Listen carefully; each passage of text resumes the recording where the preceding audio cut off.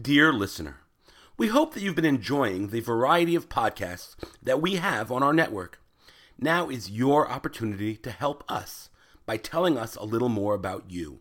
Please visit jcastnetwork.org/survey and complete our listener survey so that we can learn more about you and your listening habits. Again, please visit jcastnetwork.org/survey. Thanks so much. You are listening to A Taste of Romemu, a JCast Network podcast. For more information about Romemu, please visit romemu.org. For more information about the other JCast Network podcasts and blogs, please visit jcastnetwork.org. There was a Hasidic Rebbe named Ronach Mendel Morgenstern, known more as the Kutzker Rebbe, the Rebbe of the town of Kutsk.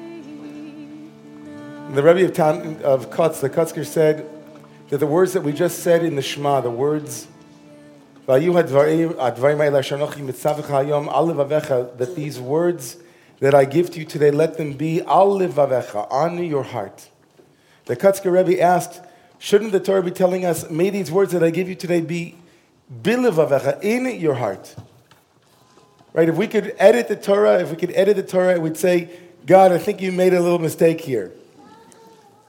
Instead of it being on your heart, al livavecha, being on your heart, it should say inside of your heart. And the Rebbe of Kutsk said, no, there are words that we hear day in and day out that rest on the heart, that don't enter the heart, but wait for the heart to crack open, to break. And when the heart breaks, those words enter.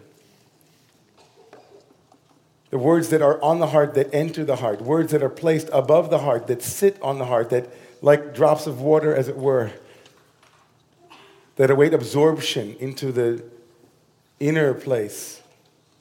That's what I want to talk about tonight. For the next few minutes, I want to share a few experiences of how that happened for me. How it was that words that I had placed on my heart entered my heart in a deep way. And I want to begin with the reading tomorrow morning, because the principle that I want to discuss is actually evidenced tomorrow morning in the third book of the Torah. We transition from Exodus to the third book, Leviticus, Vayikra. And Vayikra, the word Vayikra, which is the name for the entire book, is the first word of the third book. Vayikra means, and he called. Vayikra, and he called. Leviticus, of course, is the name given by the Greeks, the Latin and the Greeks, meaning the book of the Levites or the priests. It's a manual having to do with legality, and it's gory and the details of which sacrifices were involved in the cult, in the temple, both in Jerusalem and earlier in the tabernacle. It's a legal manual. It is called by Chazal, Torat Kohanim, the Torah of the priests. It bears almost no resemblance to the book of Exodus and the book of Breshit.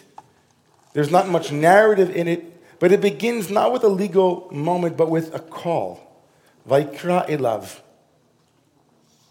Unlike other moments in the Torah where God speaks to Moses just willy-nilly, Vayidaber Adonai el Moshe, that God begins with a speech moment, the book of Leviticus begins with a kri'ah, a call.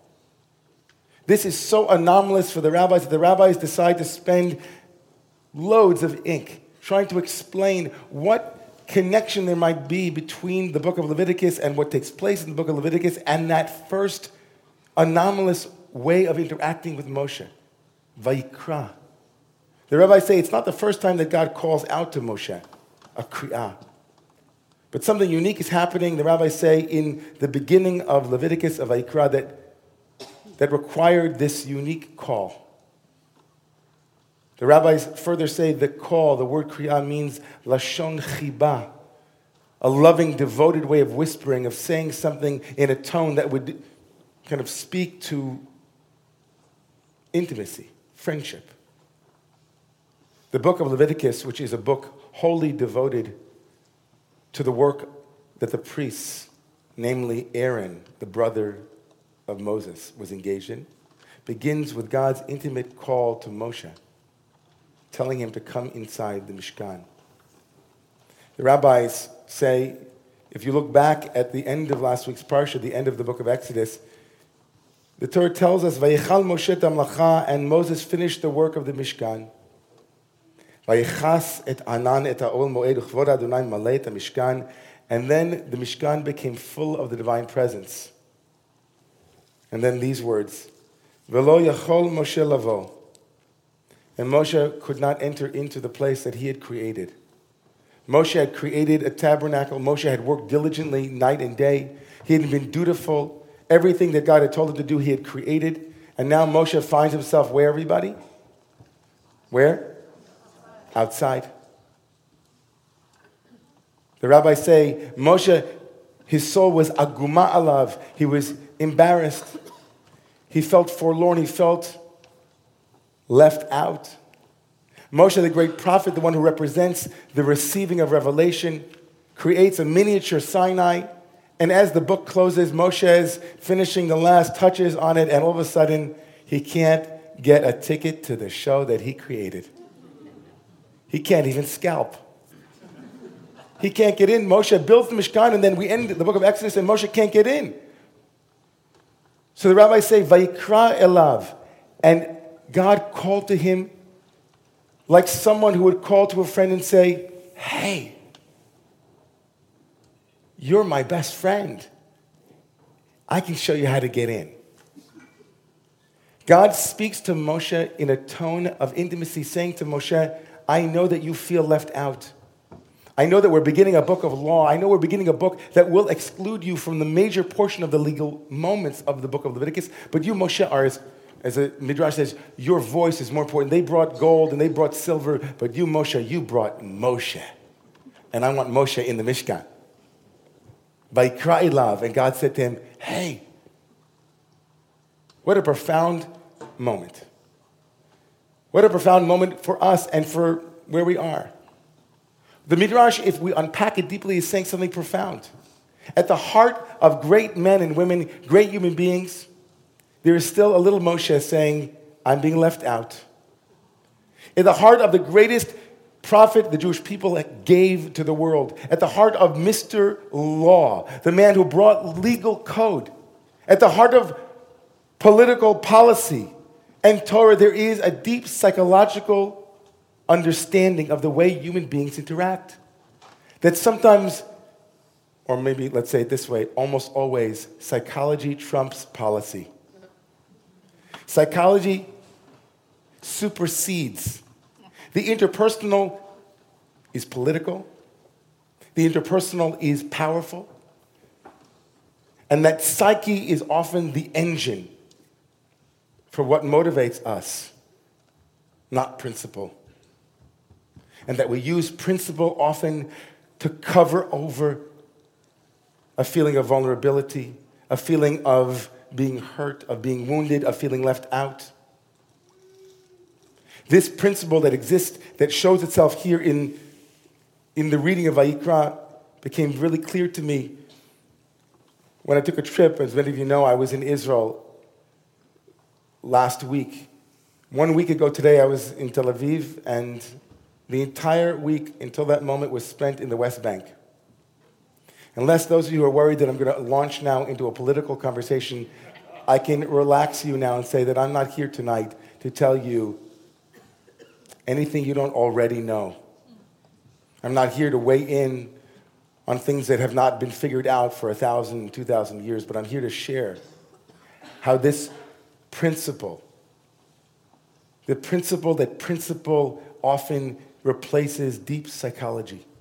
That at our core, we are like that Moshe sometimes, as great as we are, that the simplest moment is that the heart feels wounded.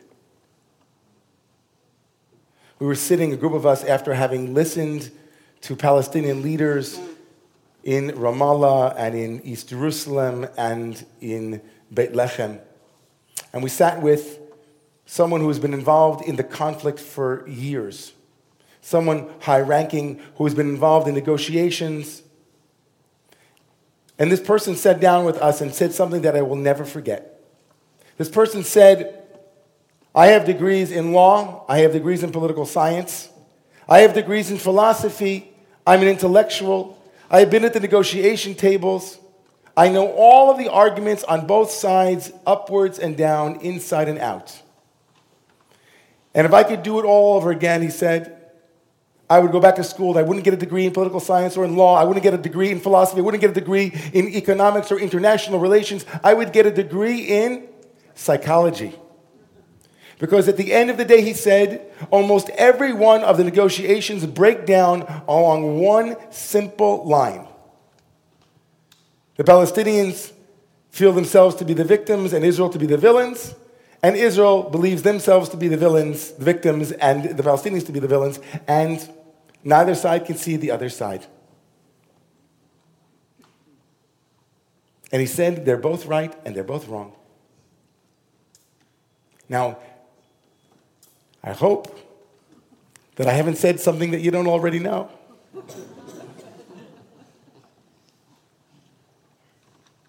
But sitting and listening to the pain of people whose pain had been only on the top of my heart, not inside my heart. I knew the stories. I had read it. I read Jerusalem Post, Haaretz. I read all kinds across the spectrum on both sides and upward and down. But to sit with people and to hear their experience, I thought to myself, I already know it all. I'm a liberal rabbi from the Upper West Side. Been there, done it. But to sit inside of someone else's suffering, to hear their story, to hear their moment to moment, their day to day, to hear what it's like for human beings to suffer. And to feel impotent to help them, but to feel as though at the heart of something so complicated is something so radically simple. I'm in pain. Can we figure out a way for me not to be in pain? I'm unseen. I feel unsafe. Abraham Maslow, I'm sure many of you know, one of the fathers of humanistic psychology, had a hierarchy of needs. And this week I was sitting with a group of high school students and we were discussing Maslow's hierarchy. And of course, on the bottom level is physiological needs. The second level is security needs. When we don't feel safe, transcendence is a very abstract conversation. When people don't feel safe wherever they are, politics becomes a coding for that deep structure. We know it interpersonally. We can sit with someone and they can tell us, you really hurt my feelings. I don't feel intimate with you. I feel like you didn't see me. And we can retreat into our narrative. You know something? She always does that. I am not giving in this time. No way. I am right and she is wrong. He is wrong. I am right. There's a way that our vulnerability, our deep cracks, the cracks in the heart that would allow light to come in, gets covered over by principle, non-budging, not going to compromise.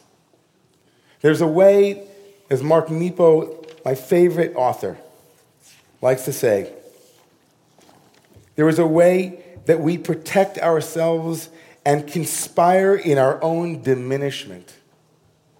We conspire in our own diminishment because in protecting ourselves, in putting up walls in all various forms, in some profound way, we say, if I protect myself in this way, then I'm really safe. The reality is that often we feel like Moshe Rabbeinu. We feel like Moses. We're standing on the outside. We understand the rules, but it doesn't help. And we require someone like the divine in this story to say, Vayikra elav Adonai. To call out from a place of courage, a place of power, to say, I see that you're hurting. The knee-jerk reaction that we often see when our security is threatened, or our opinions are threatened, or our identities are threatened in relationships, in synagogues, in communities, in larger social structures, institutions, that will never get us where we need to go. And the hardest thing that we can do as human beings is take a moment before we erect our walls, before we hide behind our principles, before we reconstruct our systems and say, you know what, I bet I know what's motivating this. You're in pain. Can I sit with your pain? Can I hear your pain?